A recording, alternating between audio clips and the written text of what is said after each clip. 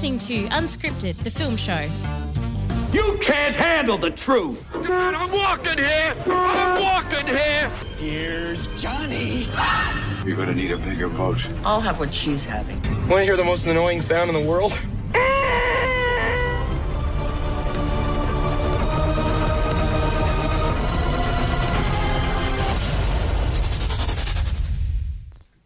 Good afternoon or morning or evening or wherever you are listening to us, Unscripted, the film show.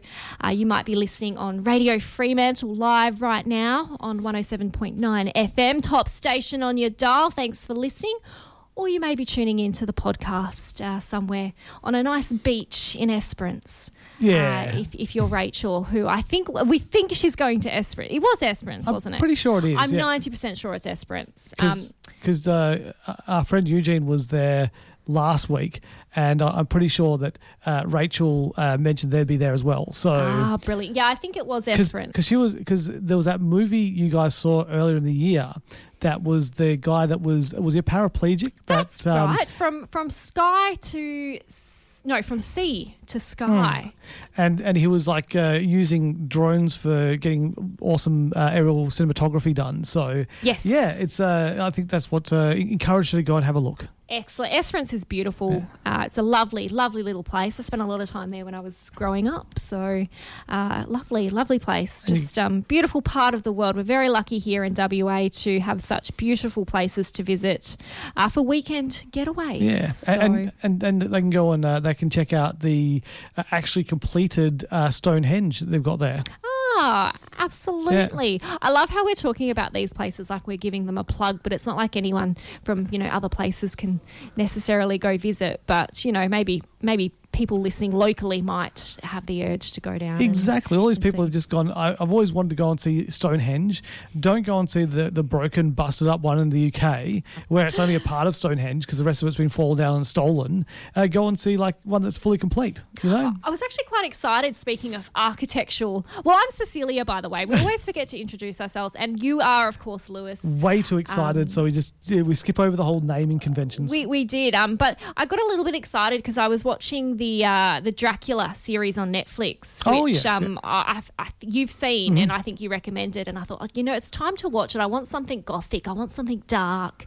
I love Mark Gatiss and Stephen Moffat. I love their work, so I was really keen to take a look at this, and I was really excited because they had that castle in Whitby that they show on screen very briefly, and I was like, I've been there. So I was able to go, yes, I've been there. It did make me miss England, but hey, Which Castle Whitby is that one? Oh, I can't remember what it's called, but it's the one that apparently Bram Stoker, it was inspiration for, well, they say inspiration for some of the novel of Dracula. He spent some time there writing. So it's this kind of beaten old... It's not very... It looks like it's about to fall apart, but they briefly show it in Dracula, I think in the third episode. The third episode. Oh, very cool. Very briefly, but that's it. It's a very different Dracula story, that story that they do. It's phenomenal though, isn't it? I love the direction it takes. I love how it starts out. I guess the first episode's quite familiar to the novel. Yes. Jonathan Harker visits the castle and it kind of goes from there. But yeah, episode 3, wow, did not see that coming. So very cool. Or I think it kind of leads in at episode 2 to 3. But it's kind of, it's good to like everyone's seen Dracula before. We all know the story. So it was good to do something with a little bit of a different spin on it. And it was just so, you were expecting it to just be the traditional kind of Dracula. And so when they did that, it certainly, made for something interesting and unique. It did. And Claes Bangs, who plays Dracula, he's very, I like his Dracula. I like him. It's kind of reminiscent of the Bela Lugosi kind of era of Dracula. Yeah, he's very kind of charismatic, but yeah. And I just found that episode where, I think it's the first episode where it's at the nunnery, isn't it? That's kind of the end of the first episode. That was quite creepy when he goes from being the dog to Dracula and that transformation. And that scene in the nunnery. Oh, gosh. So, yeah, I really enjoyed this. I watched them all in one evening, and they go for an hour and a half each, so they're like full-length films. And when I finished, I was really sad because I wanted more.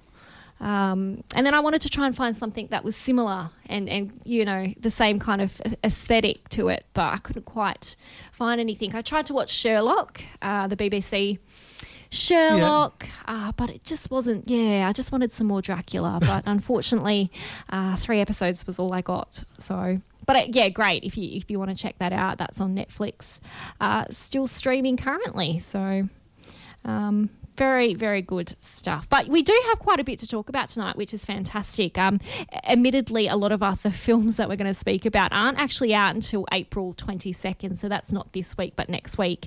But you know what? We've got more films to talk about next week, so we might as well just keep them coming. So we have a film called Billie Holiday versus the United States, another film called The Dissident, a film called Wishlist, which is part of the Spanish Film Festival. And there's a film starring Judi Dench, which you've seen, Lewis, and I've completely forgotten the name of that one. 6 Minutes to Midnight. There you are. So great selection of films to talk about tonight. And then, of course, we'll have even more next week. We're going to go see Mortal Kombat. If you're interested in tuning in next week to hear about that one.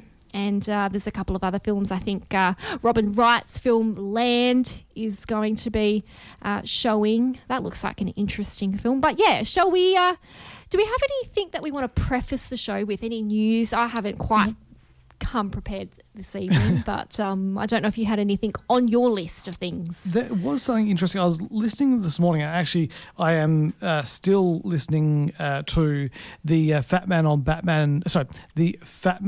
Beyond podcast, which is the Kevin Smith podcast he does with Mark Bernardin.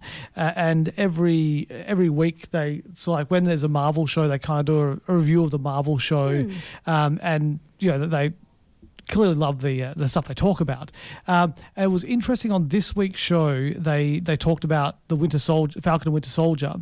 And after they did that, they had the creator, not the creator of Bucky Barnes, because Bucky Barnes was created, back in the 50s by Jack Kirby and Joe Simons, I think.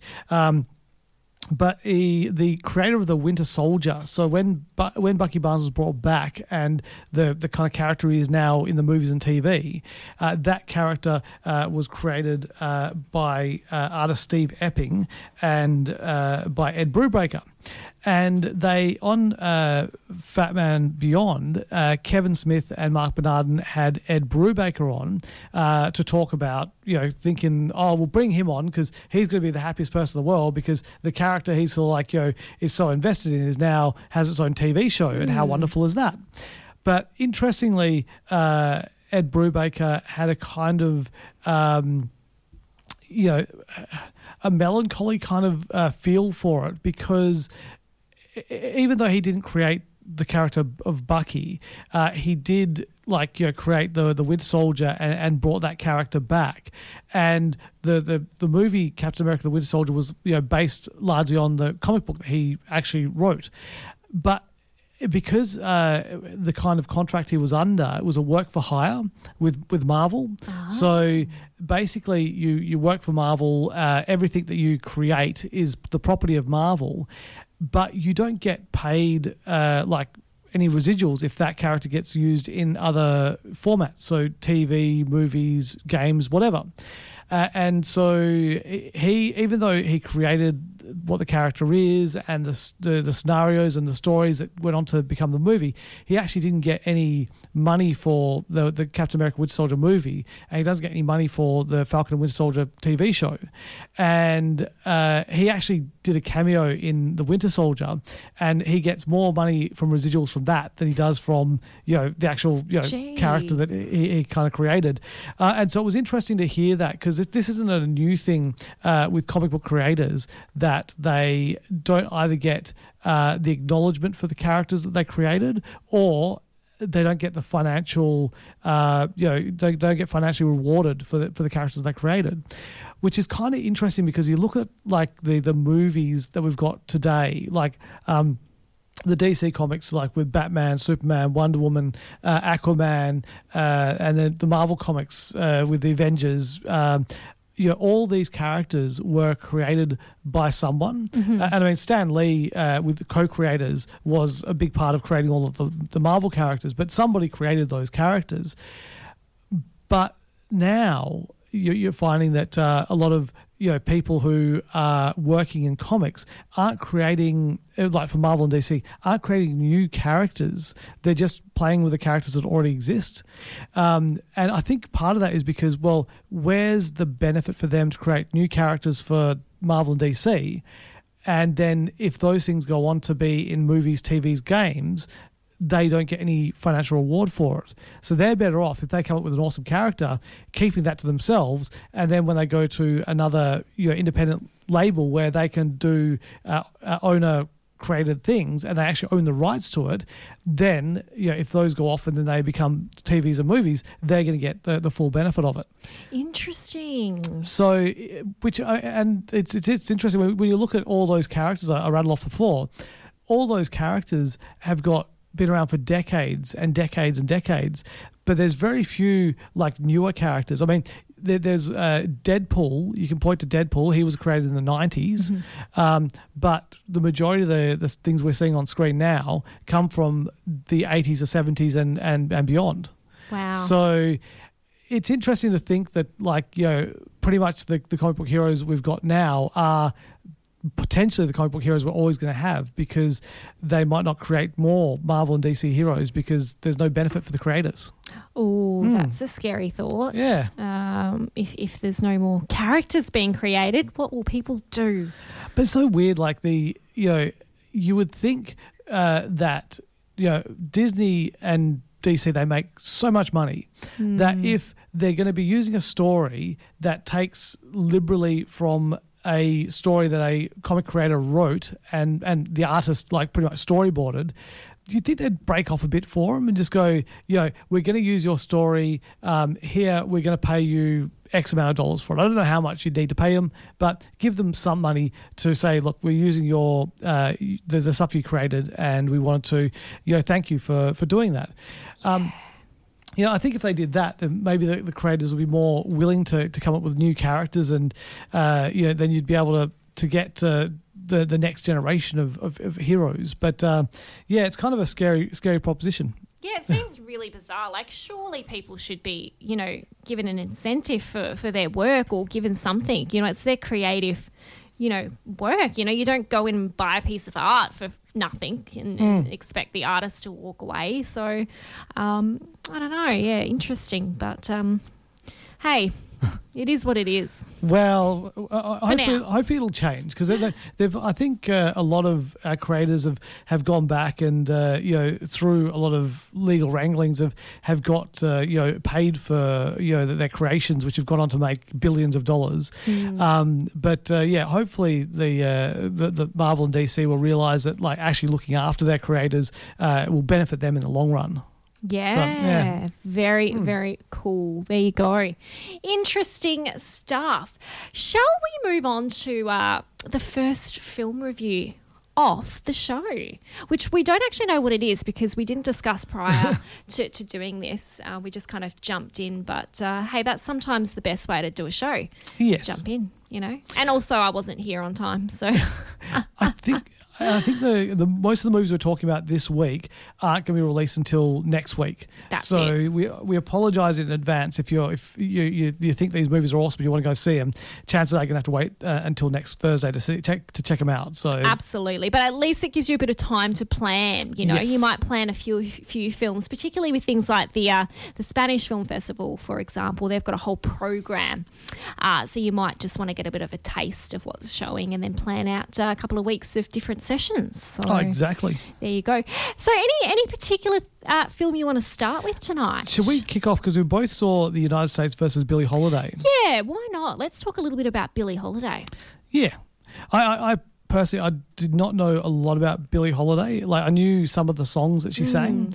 I didn't know that she was a heroin addict. So that was kind of new information to me.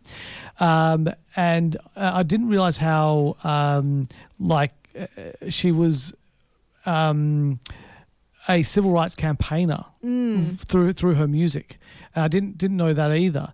But I found this movie very enlightening because obviously, like, my understanding of who she was so limited. So it was really opened up my eyes to who Billie Holiday was and what she kind of represented and the horrible things she had to go through in life. And I thought it was a really good movie.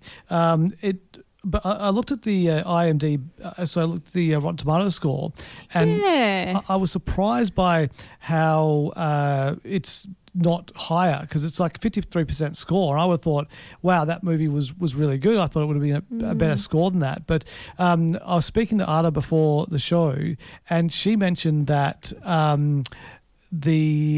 some people had an issue with one of the characters that was introduced in the movie, which was Jimmy Fletcher, played by Travante Rhodes, because that character that didn't exist. I think it was kind of put there just as to keep the story and the plot moving forward. So it's kind of weird when they do that when they've got a based on a true story film, but then they kind of like put in these characters who weren't there, and they kind of like, you go, why would they do that? Why do you need that? It's interesting when they invent people or scenarios or situations to keep a film kind of moving forward. I think the story itself is interesting, but I guess you always have to have a protagonist and an antagonist. I suppose that in this film, the government and law enforcement could be considered that kind of antagonist, though, really. I mean, it's interesting to me. So I don't know how... I know that Billie Holiday obviously struggled from drug addiction issues, and, she was a coloured woman, very prominent in the kind of 1930s and 40s, and very boisterous. And she had a lot of mainstream success and legal troubles. And I think this autobiography, I think you can call it an autobiography. Autobiographical. It kind of focuses on her battle, but with also the US government and law enforcement, because this film kind of painted it as they didn't like her efforts to sing a particular song called Strange Fruit, which was a song about lynchings in the South and the attempts to kind of suppress her. So they kind of honed in on her drug abuse as a way to bring her down. I don't know how accurate that is. I don't know how accurate the Strange Fruit part of this was. I don't know if they were really trying to bring her down based on that, or if they even were, or if she just struggled from some drug addiction issues. So I went on to have a little bit of a look, but I kind of ran out of time just to see how accurate it was in terms of, how much did they really bring her down for this particular song, or if it was something bigger and more, the issue was bigger. But I don't know. The film kind of painted it as though the drug was just a way of bringing her down for other things, because she was such a civil rights kind of activist, and she spoke out for women's rights and, African American people, and whether or not the government at that time did not like that. Because, I mean, it was in the 1940s was the height of her success. So maybe they didn't like what she was saying. I think that was kind of the thing. And what I don't quite understand is that freedom of speech in America... Sorry, I'm not free to speak at the moment, apparently. Freedom of speech in America is such a big thing that makes such a big deal about it. But she's singing, but still it's speech. So how is it that you can go and arrest somebody for singing a song if you've supposedly got freedom of speech? And it's the same thing with Lenny Bruce when he was doing comedy, and he'd get arrested for doing comedy as well. And it's kind of like, how do you have free speech in a country, and then when people are speaking freely, you arrest them? It's a very strange thing. I don't quite understand. Yeah, it's almost like it's picking and choosing. I guess at this time, she was a coloured woman, and unfortunately during the kind of 30s, 40s, 50s, people off colour weren't treated the same. So perhaps it was just which is horrible and horrific to think that people couldn't speak their mind. But I have to admit, there was a really interesting scene in this film where they're traveling on this tour bus and they stop, and there's been this kind of aftermath of a Ku Klux Klan session or something quite terrible has happened to someone of colour. And I just thought that was an absolute horrific scene in this film, and it really kind of painted that picture of, you know, why she would want to sing this Strange Fruit song, and how important it was to actually sing this song to make people aware of the terrible things that were happening, you know, in America's, you know, South and across the world, really. So, yeah, what an interesting film. Yeah, I think it was a really good film, like well made. Obviously, like it wasn't like 100% accurate to what happened, but Andrea Day is just amazing. Like her performance, and before the film started, she introed the film via video kind of thing, and like her voice and everything like that is just so different to the character of Billie Holiday, and it was just phenomenal, and so brave. Like the way she did some scenes, like when she was getting arrested, it was just it was quite amazing. So I saw the trailer for this, and I was very interested in seeing it, and I was blown away by just how good it was. But you're right, it does make me want to, go and read up a bit more about her and try to figure out what was real and what was, used for just the storytelling purposes.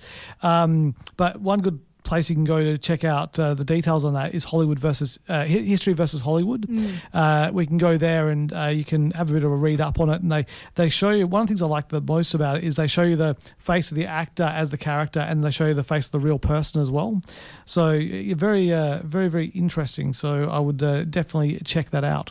Yeah, and it's an amazing story, but I think we've always said that these films that make us want to learn more are a good film, to walk away and want to know more about Billie Holiday, her life, and how accurate this story is a good thing. So, yeah, I'm really interested in spending a little bit more time in finding out a bit more about her. And despite the fact that Strange Fruit wasn't a popular film with government officials, it was actually declared Song of the Century. So, and originally a poem. So, but a very important message in that one. It's quite a sad, what's the word? I suppose emotion. It kind of makes you really think about these terrible things, particularly like lynching and things that were happening at this time. So, yeah, quite a layered film, really, with lots happening. So, and poor Billie, Billie Holiday was quite a young person at this time and had lots of ups and downs. And it was just nice to see that she was such a boisterous person who spoke out for people's rights and her own as well. So, definitely, which is. Yeah, it's great to see. Like, and I mean, as an artist, she got a bit more privilege than a black person would at that time in that time frame. But it's good to see that she was like actively seeking to make change and that sort of thing. But yeah, just terrible that she was so controlled by the drug addiction, and it's just such a horrible thing when you're addicted to something like heroin. So not nice, is it? We've seen lots of films which kind of look at the effects of narcotics and opioids and horrible drugs and stuff like that, but not good. How are you going to score this one? I am going to give this one 3.5 little dogs. Oh, good one. Oh, what am I going to score this? I'm going to score this 3.5 flowers. Flowers in the hair. Yeah, she did have a thing for having flowers in her hair. I like it. I think I might bring it back. Yeah. I'll walk around everywhere with flowers in my hair. That is Billie Holiday versus the United States. It's out officially on April 22nd in most cinemas, but a very interesting look at the jazz musician who was hailed, I guess, the jazz musician of her time. So she had a great voice, though. Brilliant voice. So, check it out if you like music. Check it out if you like to see an autobiography of somebody, a real person. You're listening to Unscripted, the film show. I do apologise. I've been calling that film Billie Holiday versus the United States. It's in fact called The United States versus Billie Holiday. But I feel like it is Billie Holiday really versing the United States there. She should be right at the front. But anyway. She's certainly attacked by them. And I just I read off air some stuff like that. It's kind of covered in the movie, but again, the fictionalized version of it when you read about her death. But when you see what happened really, it's like, oh my God, it would have been so much more gruesome if they'd done that. So yeah, it's interesting, as I said, to look at what really happened compared to what you see on the screen. Yeah, and you were saying the FBI and government kind of chased her for about 20 years. 20 years. Which is incredible.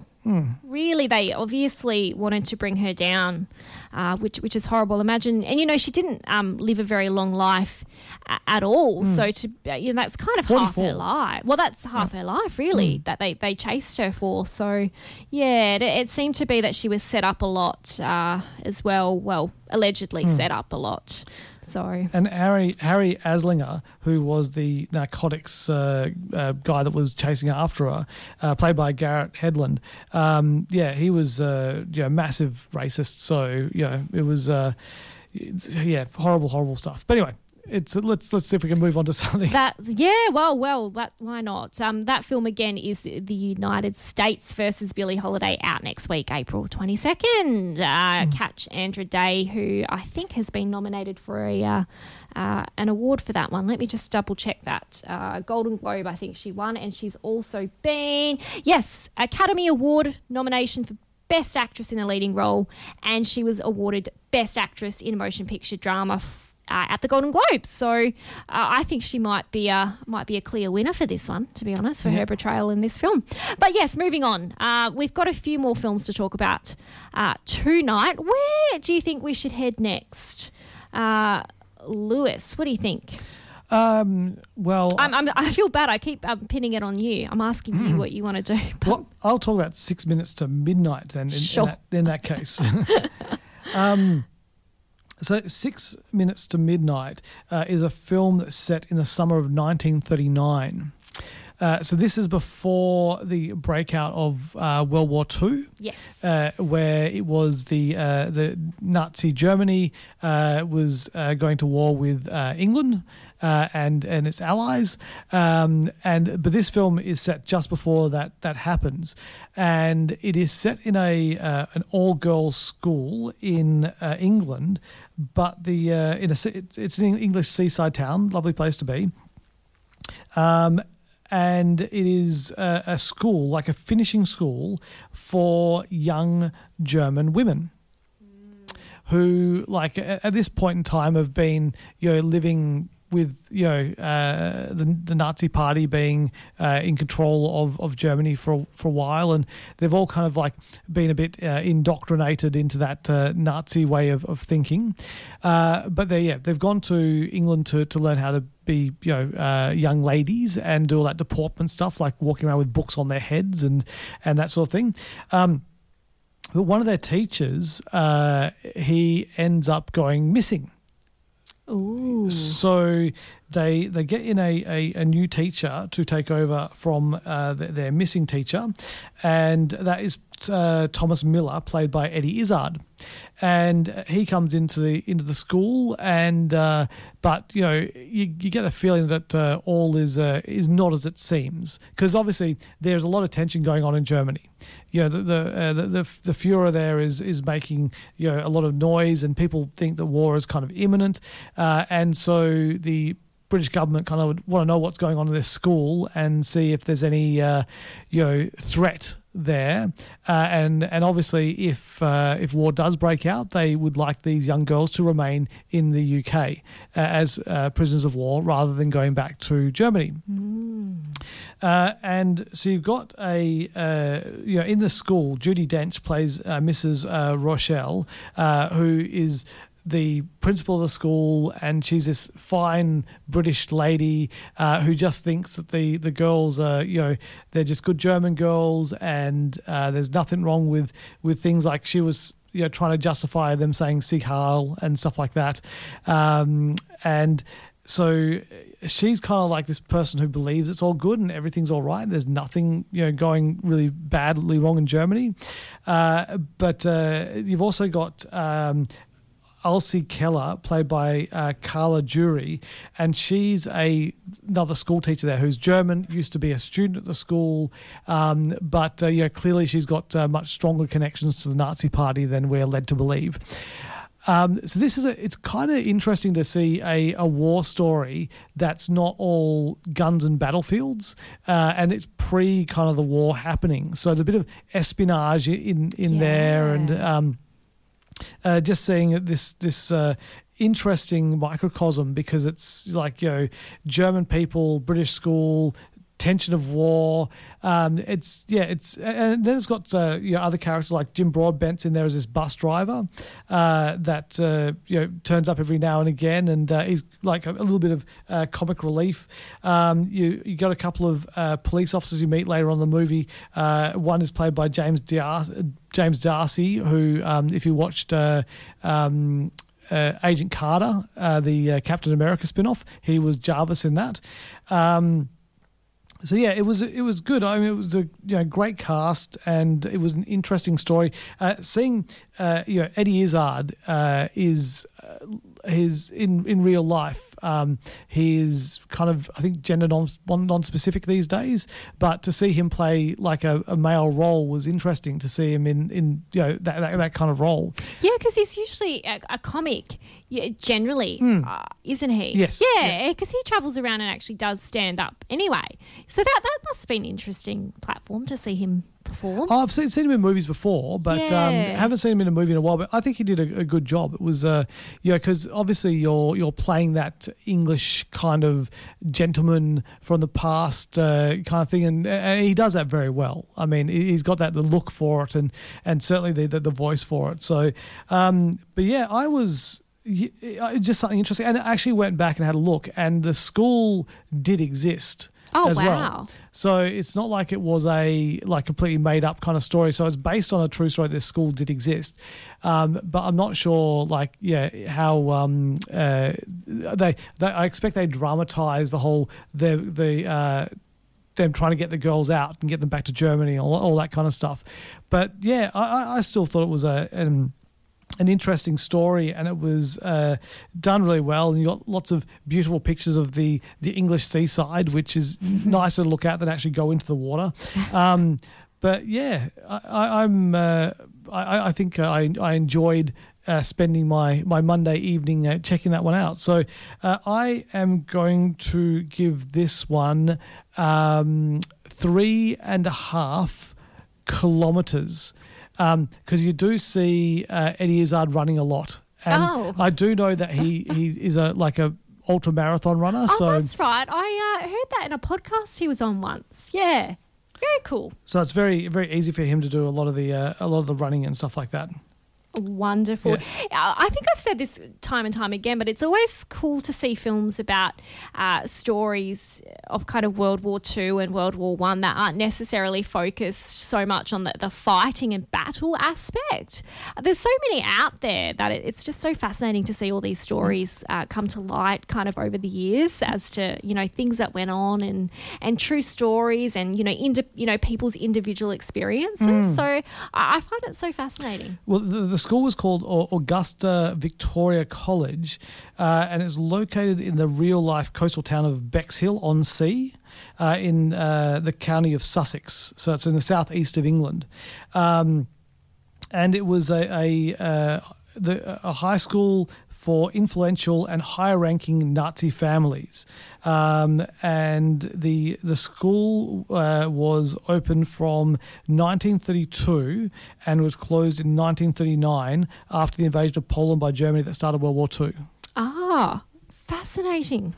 Absolutely. So it makes me wonder if, in this, you had the Germans wanting to get the girls back to Germany and the British wanting to keep the girls in Britain. So I'd be interested to see, if they just allowed them to go back. Very, very cool. Fascinating film. I'm looking forward to seeing that one. Yeah. while you were seeing that film, I was off seeing another film at the Spanish Film Festival, or the preview to it. So the Spanish Film Festival is presented by Palace, and it returns this year with a selection of 29 films for lovers of a cinematic journey across Spain and Latin America. So it's screening nationally in Australia from April 20th to the 23rd. But in Perth, you can catch it from April 28th to 16th of May. So 29 films there, all very colourful, different films. You've got documentaries, you've got dramas, you've got comedies, you've got everything you could possibly think of if you're a fan of these films. And I actually love the Spanish Film Festival. We get to see, so many different foreign film festivals. There's the French Film Festival, Scandinavian Film Festival, British Film Festival. I mean, the list just goes on. And I've always been a huge fan of the Spanish Film Festival, primarily because back in, I think it might have been about 2014-15, I seen a film called Wild Tales, which was a black comedy, anthology comedy comprised of 6 standalone shorts, all written and directed by Damien Cizon. And it was united by this common theme of violence and vengeance. So ever since then, I've just been a huge fan. I really enjoyed that film. I gave it a 5 and I raved about it. So I guess I just have a bit of a soft spot for the Spanish Film Festival. Do you have a favourite of the festivals, or you just like them all? I like all the festivals. I think I like the British Film Festival for showing the old British films, because being able to see older films on the big screen is kind of cool. But no, I just like the idea that you're able to see all these different kind of films that you normally wouldn't see. Although we do have a bit more access to them these days, what with streaming and whatnot, because a lot of the streaming services now have a lot more foreign films and subtitle films than we'd ever have before. Because, I mean, when we just had free-to-air TV, I can't even think of when you'd have to go to SBS to watch a foreign movie pretty much. You would. Absolutely, you would. But, yeah, so some fantastic options at the Spanish Film Festival, and I'm lucky enough to be able to probably catch a few more of these, which I'll discuss leading up to the opening of the film festival and throughout. So I'm going to start with a film called Wishlist, which is the film that I got to see. And this is it's a comedy. It's a vibrant comedy, and it focuses on the lives of 3 women who are united by this idea of fulfilling a wish list. And it all starts with, you've got Eva, who is unfortunately diagnosed with breast cancer and starts to undertake chemotherapy, but happens to meet another woman there, Carmen, who is also battling cancer. She's a little bit older, and the two form this, wonderful friendship, and they start discussing, this idea of when they get better, the things that they're going to do, and develop and devise a bit of a wish list. And the reason they do this is because once they finish their chemotherapy, they have to await the results to see if the chemotherapy has worked. And they decide, well, instead of sitting around at home, kind of waiting and being a little bit sad about it, why not go out and fulfill these wishes? And they also bring in another friend, Ma, of theirs, who's having a bit of a hard time. She's just had a heartbreak, broken up with her longtime boyfriend. And, she wants to support her friend too. So the 3 set out with their list of things they've always wanted to do. And mind you, they're not necessarily difficult things to achieve, just things that they want. And they range from things like, driving an SUV across the beach. One of the women wants to have a romantic evening with a Dutchman. So, very simple kind of things that these women just want to do. Others want to surf and things like that. So they kind of set across Spain in this camper van and decide that they'll do it together, and they start ticking things off. So it's a really, really fun film. I think it opens with the women in a particular situation, and it goes back a few months to show you how they get there. But I was laughing lots throughout this film, and it's just vibrant, it's colourful, it's just this perfect balance of comedy. And, obviously there's some, heartfelt moments there too. You've got this discussion of cancer and family and loss, and there's one of the girls is, trying to reconnect with her father. But Oh, well, it's a great film, and it's nice to see women banding together to do these things that they love to do. But, if you want a fun film that you just want to see with, your mum, your girlfriends, your sister, this is perfect. And I think this is perfect for couples too. So it really is a film for everybody. Oh, nice. So, yeah, I think check this one out. If you're going to see a film, mind you, I haven't seen any of the other films for the Spanish Film Festival, but I definitely think this is one that if you're not sure what you want to see, but you want to see something, start with this. So April 28th is the opening of the Spanish Film Festival. Head to the website for more information. It's SpanishFilmFestival.com, where you can see the full program and make the booking. Certainly sounds like a feel-good movie, that one. Yeah, it does. And I loved it. I'm going to score it 4 funky wigs.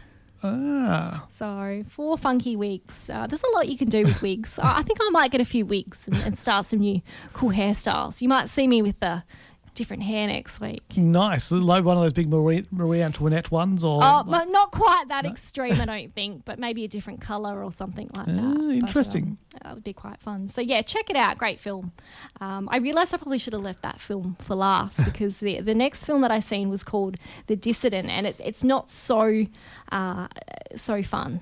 But, is this the documentary? It is a documentary. About, how do you pronounce his name? Jamal Khashoggi. Khashoggi, yeah. I mean, I probably butchered that, but yeah. I mean, it's interesting. I'm glad you know who this is because I actually didn't know who this was. There's a lot of documentaries coming out, and I'm like, didn't know that happened. Well, I remember because I think it was last year. Or maybe it was the year before. 2018. Really? Oh, okay, a long time ago. When he was... Yeah, he just went missing, and then all of a sudden it was revealed that he was completely murdered in a embassy. I love the word completely murdered. Yeah, but basically that's it. He was a Washington Post columnist, and he entered the Saudi Arabian consulate in Istanbul to obtain some documents related to his planned marriage, and he was never heard from again. That was it. And it's since been alleged that within... They still don't really know what happened, but they think this is what happened. He arrived at the consulate and was murdered, essentially, and his body was apparently dismembered and disposed of while his kind of Turkish fiancée, Hatice, was waiting outside the building for him to come back. So she thought he was going in for a few moments and then he would return. She was there for about 12 hours waiting for him to come back out. When she realised something ain't right. So it is interesting. He was a really renowned person. So it's such an interesting story, and the events that kind of lead up to it are quite interesting. He was a very outspoken journalist, and he lived in America and was quite active on Twitter and things like that. So there's lots of different interviews that take place and lots of kind of theories and things like that, but they still really don't know necessarily what happened. But if you're after a kind of insightful or gripping documentary kind of which uncovers some, interesting truths, you might be interested in The Dissident to kind of see what happened there. I have to admit, I did kind of hone out a little bit. I was watching this at home, so yeah, there were parts that I probably missed that I probably should have paid more attention to. I think, we say it, all the time, being at that cinema is definitely the way to see a film. So you can see this at cinemas, definitely the way to go. But yeah, just the idea of going into your embassy of your home country kind of thing, and then just being taken and murdered, and I don't know if the people that said it's got to be done were ever going to be held responsible for it. I think some scapegoats might have paid the price for it, but I don't think that the people that actually said kill that guy will ever see any justice. Yeah, you're right. There were people who were kind of, caught and punished for things relating to this, but not necessarily the crime itself. So, yeah, I feel really sorry for the fiancé. She was put in a really, I think, just tough position just to, lose your fiancé. Just someone walks in and just never comes out. I mean, how does that happen? You know? And they claimed for so long that nothing happened, but how can you deny that? You know, someone doesn't return and things like that. So yeah, it's a really fascinating documentary about that. So yeah, I know, and it's just interesting to see how different governments and countries will shut down people who have voices. You know, he was a bit of a critic, particularly of Saudi Arabia, and he was a dissident essentially, you know, and that's the title of the film. So there were a lot of people who didn't like him and seen him as a threat because he's had such a large reach, and a lot of people listened to what he had to say, and you know, people retweeted or reshared his information. So the stuff that he was saying, you know, was truthful, but the governments just didn't want to hear this. So, you know, he was really, he was such an activist that people just wanted to shut him down. I suppose it's quite similar to Billie Holiday in a way. Yeah, well, I was just saying it's kind of interesting. We bookended the show with you know, two people that were, you know, fighting and being seen as dissidents, and you know, both unfortunately paid the price for it. Yeah, so you know, he wanted to try and control this. Kind of the opinions of Saudi Arabia, and he didn't necessarily believe with their philosophies and opinions on a range of things. So, yeah, he definitely tried to shut them down and share what he thought. But, yeah, people didn't like it. So, interesting. But, there's a lot more in this documentary that I'm not sharing just because I don't want to give too much away about it. But I think, check it out if you are interested. And, I'm going to score that one. Four voices, because there's a lot of voices in this film. Right. And I think that's a good thing. As you would expect in a film about a journalist being killed. Absolutely. So that one is going to be showing as of next week as well. I think you can catch it on streaming services too. So, but apparently it struggled to find a film distributor for such a long time, for about 8 months, and it didn't run on a lot of streaming services because it was people didn't want to offend the Saudi Arabian government and potentially cause issues there. So but it's finally out. So I'm guessing it's not out in Saudi Arabia then. Probably not. So probably shut down. But so there's very interesting information. It's by a guy called Brian Fogel, who did this film. So he's he directed and produced this film, and I'm just having a look to see some other films that he's done. Let's have a wee look here. Oh, yes, he was widely popular for a film called Zootopia back in 2012, and then Icarus 2017. So Icarus was a 2017 documentary film, and it chronicles the exploration of, what do we got? Oh, doping and cycling. Like the Lance Armstrong? Similar things. I think there was a bit of a scandal, obviously, within cycling in general. So that was a film he did. And Zootopia is an independent comedy film, an adaptation of a long-running off-Broadway play. So that one is not a documentary, but looks like fun. Stars Jennifer Love Hewitt, Ivan Sergey, Joel David Moore, and Nicolette Sheridan. I'm just having a look at the cover, and it looks quite interesting. Excellent. So you go from Zootopia to The Dissident. Interesting choice. Cool. Sounds good. That's when you've got a good director and a producer, someone who can go between the different kinds of films. So there you go. I did get a bit excited before. I was having a look at the new Disney releases for the next few years. We got the release schedule delivered to our inboxes. Oh, we did we? We did. And I can see that May 2021, we should be expecting Cruella, which will be exciting. May 8th, Black Widow. And then no, Black Widow's actually been pushed back to July, I believe, at this stage. I do apologise. That one has been pushed back then. But yeah, there's lots happening. Cruella, I'm excited to see. There's a film called Jungle Cruise. There's a December West Side Story new remake, I'm assuming. I believe Steven Spielberg remade it.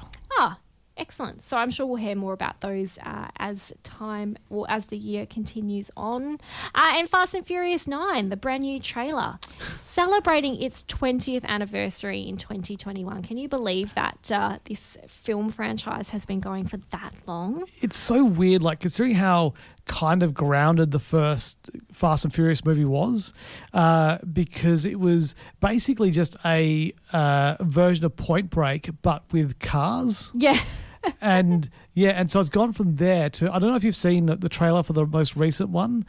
Oh, yes, I have. And every time I see it, I'm like, that kind of just reminds me of Fast and Furious 8. And it just all kind of blends into one film for me. So, yeah, every time I see the trailer come up, I'm like, oh, do I have to?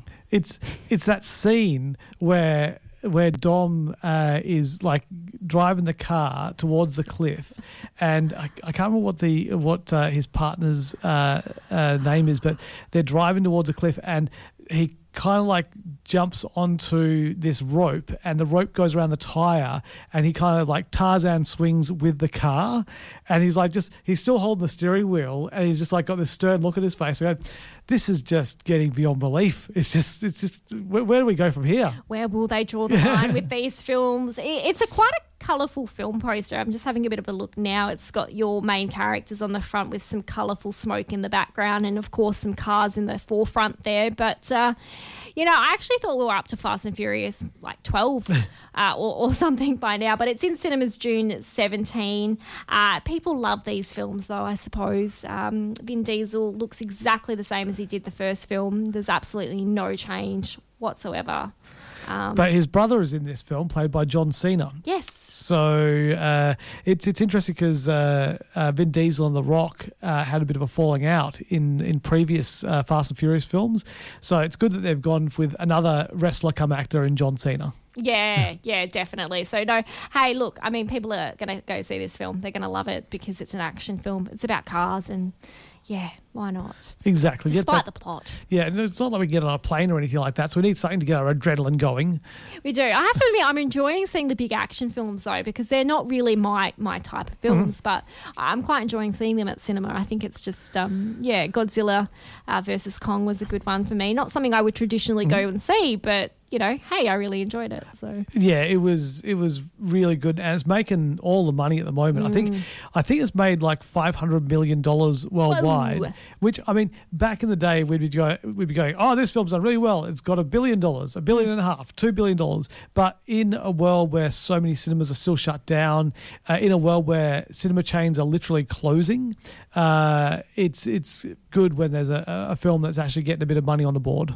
Absolutely. I mean, yeah, you're right. I mean, considering the times we are in, it's probably a very, very good amount. So, yeah, there we go. And you put something up on the Unscripted Film page about Ghostbusters. Yeah, it was just a little thing about these little mini, Stay Puffs.